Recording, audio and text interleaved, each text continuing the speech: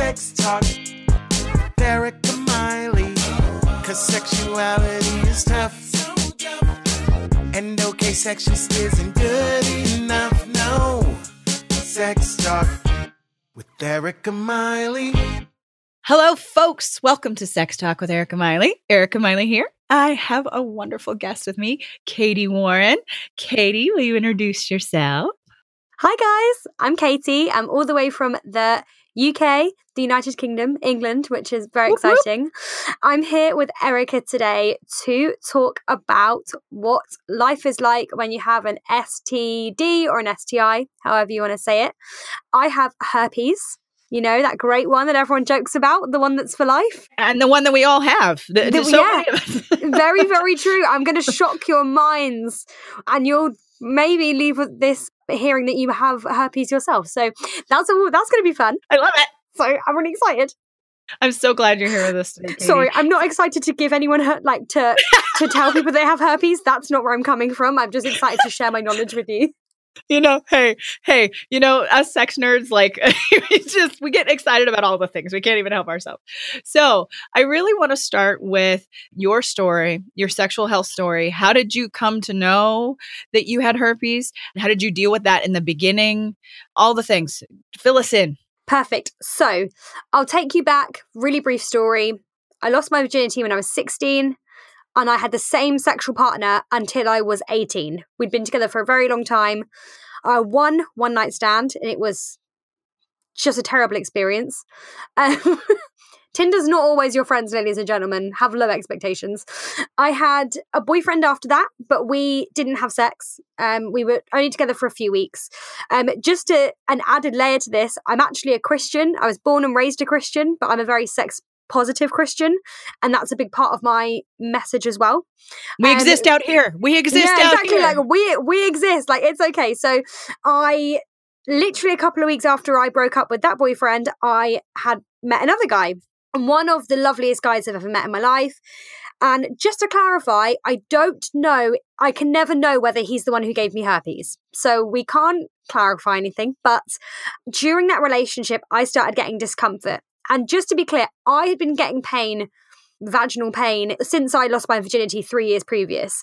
I had always been in a bit of pain here and there, really things I couldn't really describe. I'd gone to a couple of sexual health clinics and been checked. Nothing that they could see. They did think maybe I was allergic to sperm. That was thrown around a little bit, but inconclusive. This description is super important for people to hear because I think especially female-bodied people experience this a lot, where you have some sort of pain or you have something about your body that you don't understand and you're going to health clinics and they're not super helpful either. I think this experience is really important for people to understand. Absolutely. So I'd also always had UTIs and stuff. I'd always had like thrush and stuff like that. I'd always get it. And this pain that I had, I was really sure it was a UTI or something like that. I was so sure, but it was unlike any other pain I'd ever experienced in my life. I mean, I couldn't sleep, I couldn't eat, I couldn't drink, I couldn't move. I was actually sitting in university lectures literally crying to my friends like, I am in so much pain. And I'd always found that I preferred going to a sexual health clinic than going to the doctors about this sort of thing, because I just prefer the environment. I prefer the doctors, their knowledge, and it just seems a lot easier. So I just literally just decided, I've got a couple of hours to kill, I'm just going to go to the sexual health clinic.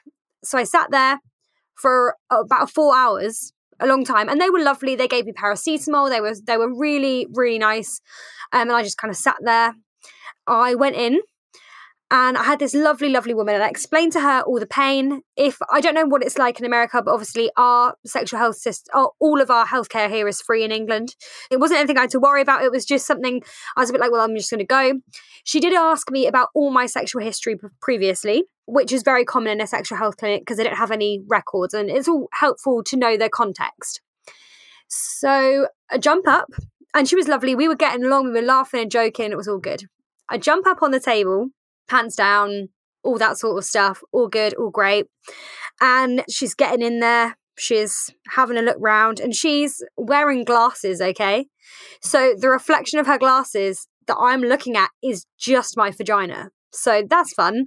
And that was like the comedic moment. I was like, oh my gosh, I can literally see my vagina because she's wearing glasses. And I think this is such an important detail because I think as women, we have had this, you know, when you've been to the clinic and you've had this examination and the doctor's wearing glasses, and then you're confronted with your own vagina, like even in this process. Yeah. Well, that's the thing, like, because I tried to look at my own vagina while I was in this pain to see what was happening, and I couldn't see anything. Obviously, there's not much you can do with a handheld mirror and your own vagina in a public bathroom. So I knew that I was going to have to go and see someone. And basically, I was just like, what's going on? And she looked up, and I was looking up, so she could see my really nice double chin as well. And she just went, you've got herpes. And I burst into tears. And I didn't just cry a little bit, I was full body sobbing. So I'm scooching myself off the table because I'm sobbing so hard, and she's trying to look. Just because I didn't know what that meant. I couldn't believe that a good little Christian girl like myself had got an STD. I'd only had sex with 3 people up until that point. I thought, you know, this number equals, this couldn't happen to me. Do you mean this can't happen to me? Exactly. It was literally like she told me I was pregnant. I genuinely felt like that was my world coming down around me. I was like, oh my God, this is the end. So she, you know, kind of removed herself from where she was because I was crying and it was a bit weird for her, I think. So stare at your vagina while you're crying. Exactly. Yeah. Do you know what I mean? I'm like, bit weird. So she got me some tissues and then went back and she did this swab, which most people do know, and I can go into more depth about, but there's 2 types of herpes, oral and genital. And it's possible to get oral on your genitals and genitals on your mouth. So she did a swab to check what it was, and it was an alcohol swab. And she was like, it's going to hurt. And I was like, okay, yeah, whatever, it's going to hurt. Like doctors always say that. My God, I screamed. I genuinely was like, fucking bitch. I was like, oh my God. And she was like, I know it's painful. And I was like, oh God, I'm so sorry. I was like, oh, and it was horrible. And because of obviously what she was doing, and it wasn't her at all, just because of the nature of what it is, there was a lot of blood. It was very, very painful. But she gave me an adult nappy, which had an ice pack in it. Oh, bless that woman. Oh, I'm sure. We had one of those after, so I've had children. So after I had my son, I had one of those. That was like, it was a blessing. Yeah, I was like, oh my God. And then that was it. She obviously gave me the medication. I could pick it up at that pharmacy. So I started taking it straight away. And I left and I just phoned my best friend. I stood outside in the dark on my own. And this was in a part of my university town that I don't know very well. So I was a bit lost. I just phoned my best friend and I was in tears and I was like, I've got herpes. And she was like, what? And I was like, and she was in the car with our mutual friend, but I didn't want her to know. And in fact, when it happened, I didn't want to tell anyone. But anyone who knows me personally knows that that's not the way my life goes. So within about 3 days, I told everyone who it was important to tell. But yeah, that was basically it. And so I went home and it took me about 2 weeks of just crying all the time because I just didn't know what it meant. And there's that stigma that's attached to it as well. But, you know, I'm here literally 2 years to the day later. I'm all good. Yes, we right before we started, you'd figured out like today's the anniversary. I was like, yeah, today is the anniversary when I found out, which is so weird. So it's been like 2 years. 2 years? Yeah, 2 years today. And I think I just am I feel so honored that you're willing to tell this story and so that our listeners can hear, like, yes, it was an incredibly difficult thing for you to go through the diagnosis, and what it made you do in that moment and consider was a lot. But the biggest reason we're talking about this is so that if this ever happens to you listeners, that you don't feel like your entire world is going to end. Oh God, absolutely. I mean, for me, the biggest thing was obviously the shame. Or I'm not going to say the shame, the alleged shame that you should feel about having an STD. Because I was with someone at the time, but we weren't boyfriend and girlfriend. We were exclusive, but we were just dating. And I thought, I'm going to have to tell him, which I can get into that bit in a minute. And I thought at the time, I'm going to have to tell people, which I didn't want to. I wanted to keep it this big, dark, deep secret. I thought about all the things that you naturally do. As an example, if I'm sleeping over my best friend's house and I forget pants, I borrow her pants. And so I thought, crap, what does that mean? Like, I can't do those little things anymore, or, share a towel with someone and do all those things that are so part and parcel of being in your early 20s. Do you know what I mean? There's just like those little things which is what obviously you assume at the beginning, but actually all of those things I've just listed are completely untrue and you can still do. But it's that catastrophizing that we do when we have a lot of shame around something, that I'm alone, no one else is dealing with this, and I'm now severely limited from everything. Like, that's what our brain does, right? Like, and culture has kind of helped encourage those shame thoughts, right? Absolutely. I mean, that herpes is for life thing that I remember we used to joke about at secondary school or high school all the time. Everyone joked about herpes, and if someone had a cold sore, oh my God, they've got herpes, like stay away from them. Once you get that, that's for life, all that sort of stuff. And I just thought, oh my God, it really is for life, and I have it. Mm-hmm. Right. So tell us a little bit about the process of telling others, and then tell us a little bit about the process about how you came to face this shame and really break this down for yourself. So one important thing I'm going to stress is that herpes is really, really common. 2/3 of the world have herpes. So because of the amount of people, so basically after I had that initial appointment, I went back and had another appointment with them where they gave me some more information and stuff like that. And in that appointment, we talked about telling people. Now, because such a high amount of the population have it, you're under no obligation to tell anyone. No legal obligation. You don't have to say anything to anyone. So I was so blessed with that because I didn't have to phone my previous sexual partners and say, hey, by the way, I think I might, you have herpes, or I've got herpes now, so you might have it, which was amazing. And it was just like such a relief to not have to do that. So that was a great thing for me that I didn't have to do that. But I think that our listeners should know that not every STI or STD is that way, that because of what you just said, the commonality of it, that it's not necessarily a requirement. And I think some states, at least in the United States, have different, we're still weird about our sexual laws in the United States. So in some states, they may still require it. So be sure to check with your doctors. For the UK, we don't have to say anything because they regard it as so common. Right. And like for here, I think it is this way for in the UK, you can correct me if I'm wrong, but if you were exposed to HIV or you had an AIDS diagnosis, that you would have to tell you would people. have to, I think actually, I think you can get sued if you don't. Correct me if I'm wrong. Anyone in the comments, correct me if I'm wrong, but I'm pretty sure you can be sued. So I think it's the best, obviously, to tell people, but even things like chlamydia and other ones kind of along that line, they're ones that you also should be saying. They suggest that you do. And I think as well, I did actually tell my first boyfriend in the end, by the way, I've got this. And for me, the other two boys in between, they weren't really that important, but he was my first love, very, very important person to me and still is to this day. I respected him enough to take my pride down a little bit and tell him, because I felt like it was important that he knows, because I don't know where I got it from. So I think a lot of people, it's good to say, but also hopefully you respect and like the people that you've slept with enough that you would want to let them know anyway, just so that if anything did happen, you can just be like, oh, hey, just so you know.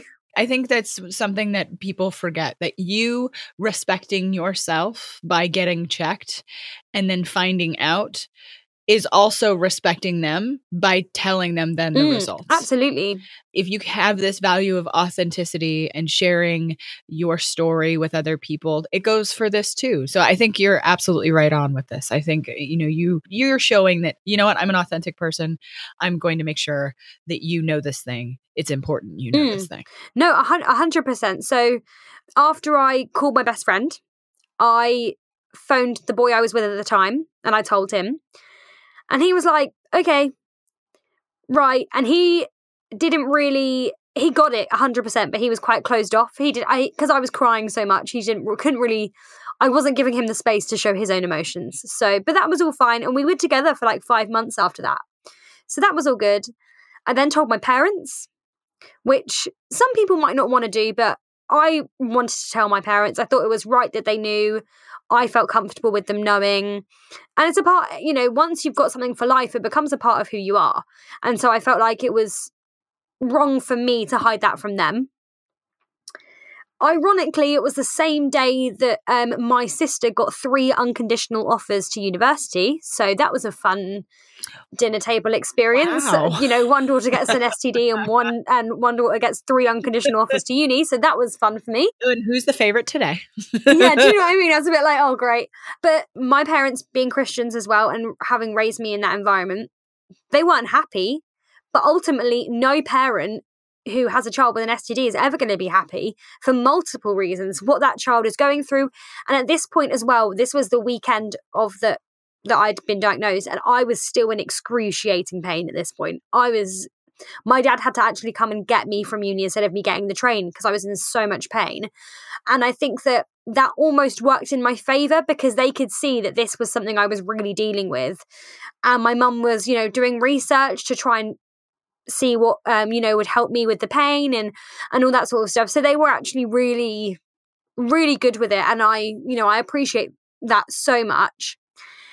And then after that, I didn't really tell anyone that important. Since then, it's just been something that comes out when I'm drinking. It'll be people like, never have I ever, drink if you've ever had an STD, and then I drink, and then everyone's like, oh my gosh, not you, and I'm like, yes. It is me. I have an STD. Yeah. And that's it. So that's basically been me telling people. I love that that's when that comes out, and then they automatically assume not you. And I think that's just such a powerful way to show people like, no, everybody. Yeah, exactly. I mean, the main reason it comes out is the guy who I was with when I got it recorded me an album of songs, all dedicated to the fact that he might have given me herpes. So you've got like Shaggy's It Wasn't Me. You've got Coldplay's Fix You. Oh my gosh. Yeah, it's bad. And he sings them. And I mean, bless his cotton socks. He's done great. I mean, he's a terrible singer, but my God, he really put a lot of effort into it. You're Beautiful by James Blunt. No kidding. Hero by Enrique Iglesias. I'm sorry, I'm trying to think of the songs while I'm here. So really, it's not me saying it, it's me playing the songs when I get drunk. I quite like to put them on because it's obviously the background of the music is the same. I like to put them on when people are just dancing, and then I like to wait till they hear the lyrics and then see what they do. I don't know, it's just what drunk Katie does. I can't help it, but yeah. I just absolutely love one that he made this and one that now this is tradition. Yeah, and literally it's tradition. Like every time I'm anywhere and get drunk, they're like, play the herpes songs. And I'm like, okay. So, it's the Spotify playlist. Literally, it's provided a lot of entertainment for my family and friends. So all good things. I mean, your parents seem to have come to terms with, and I think that it is important to kind of talk about like the issue of that the Christian faith. I am a person of faith, and I know for a fact the church has not done a good job about one, talking about anything sexual. Oh yeah, God forbid and two, you mention sex in your church. And so how have you kind of come to terms with some of that yourself? And if somebody were today having to come to terms with this thing, what would be the first thing you'd tell them to do? So the Christian thing is actually an interesting story. So a week after I'd been diagnosed, I was at church and everyone was, we were just worshipping and stuff, and people were coming forward with words. And I really felt God say to me, I think you should talk about the fact that you've been diagnosed with something, but that doesn't take away who you are. Because for me, I was really carrying around this label of slut and all this sort of stuff, because that's what I associated with having an STD. The words like slut, whore, all these things which are simply untrue. Absolutely. So I decided to speak. So I went up to the front and I was like, can I speak? And I basically said, I've been diagnosed with something recently which has changed the perception of who I am, but it hasn't changed the perception of who God knows me to be. Because obviously he knew I had herpes before I knew I had herpes. So he always knew that. And so that was really great. But one thing that came out of that was a friend of mine who I had told, we were all praying together, and she said to me, God's asking me to ask you, what does your name mean? As in, what does my name? So my name's Katie and my middle name is Elise. And she said, what does your name mean? And my actual name means pure maiden dedicated to God.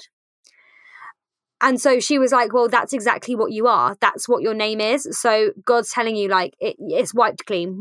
He's not bothered by it. Basically, that was where she was going with it. So for me, that was such okay, yeah, actually, my identity first is Katie before anything else. And my literal name means pure maiden dedicated to God.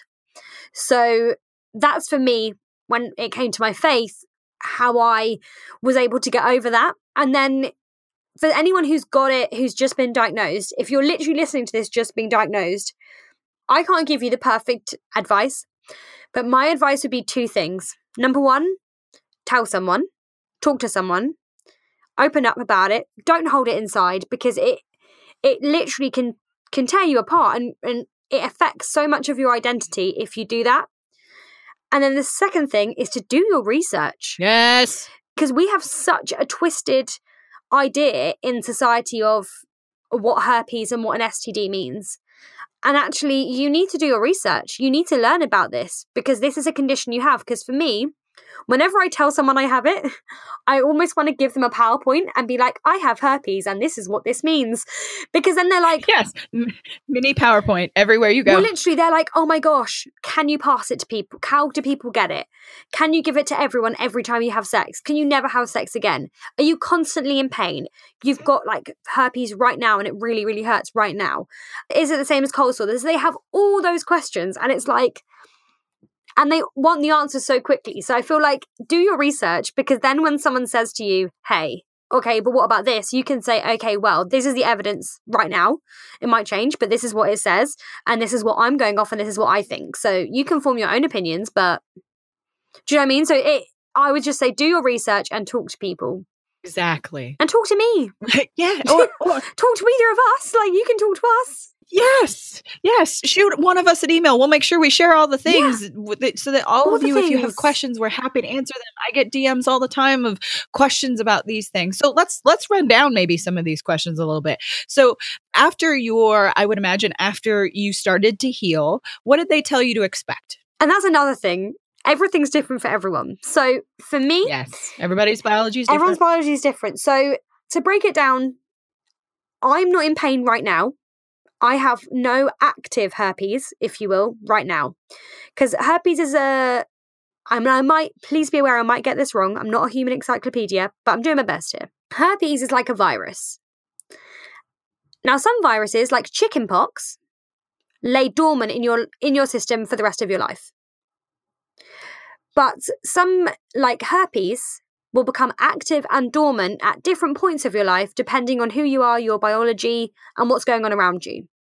So I, right now, have had dormant herpes for a very, very long time. I haven't had an active outbreak. There are certain things I know that will bring on an active outbreak. So lots of exercise, if I get very sweaty, if I'm not keeping up with my hygiene, which obviously I do, wearing very tight underwear, very tight clothes, things like drinking lots of alcohol in like if I have like a really big binge weekend, I know that that's not going to be good for me. Not drinking enough water, stress, not sleeping well, all those general things that they tell you to be healthy in anyway, those general things, I know that will impact me in that way. But some people have it all the time. Some people, they have it on and off for months and months on end for the rest of their lives.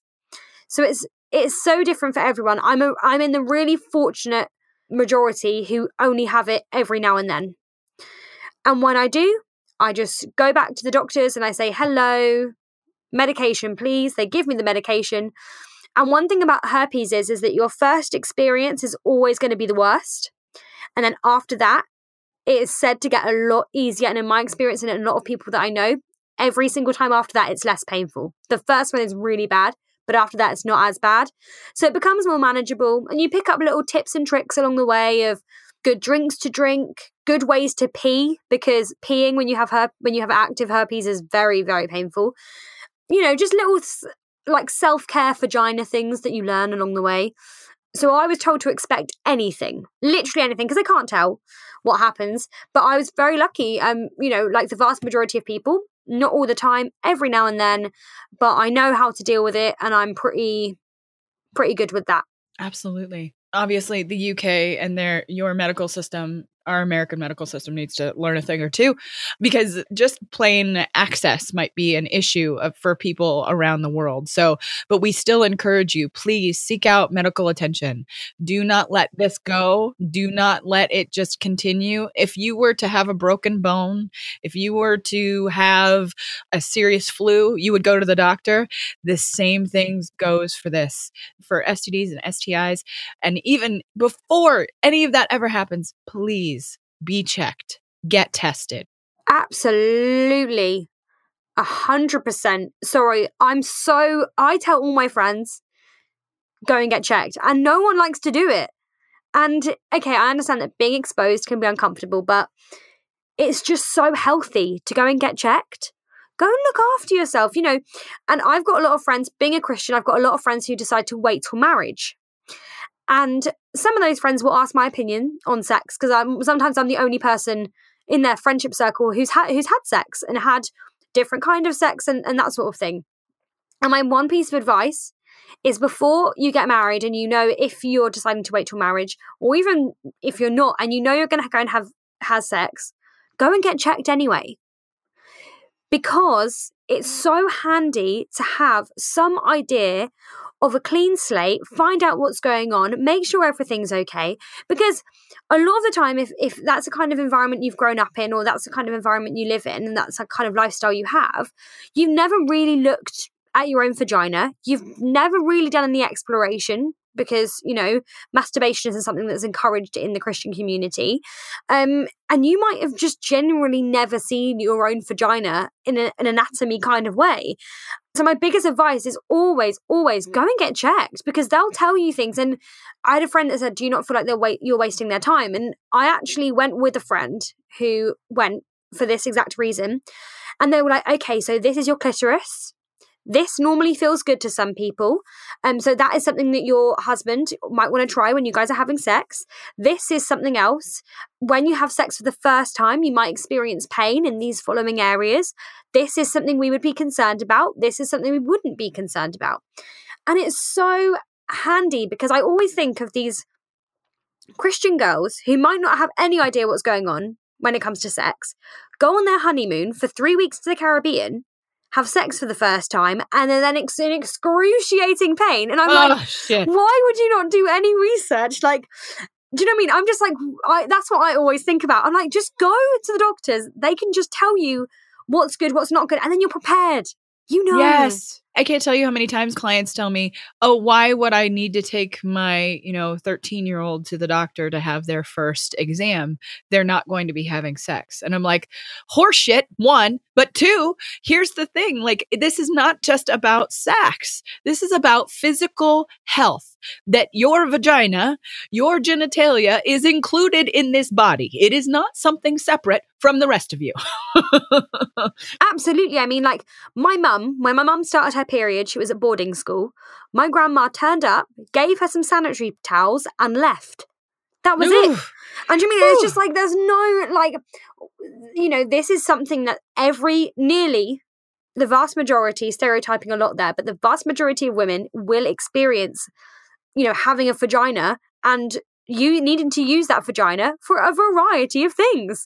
And it's just like, we should be learning how to look after our vagina. And I think, like, it is harder for women because it's all internal.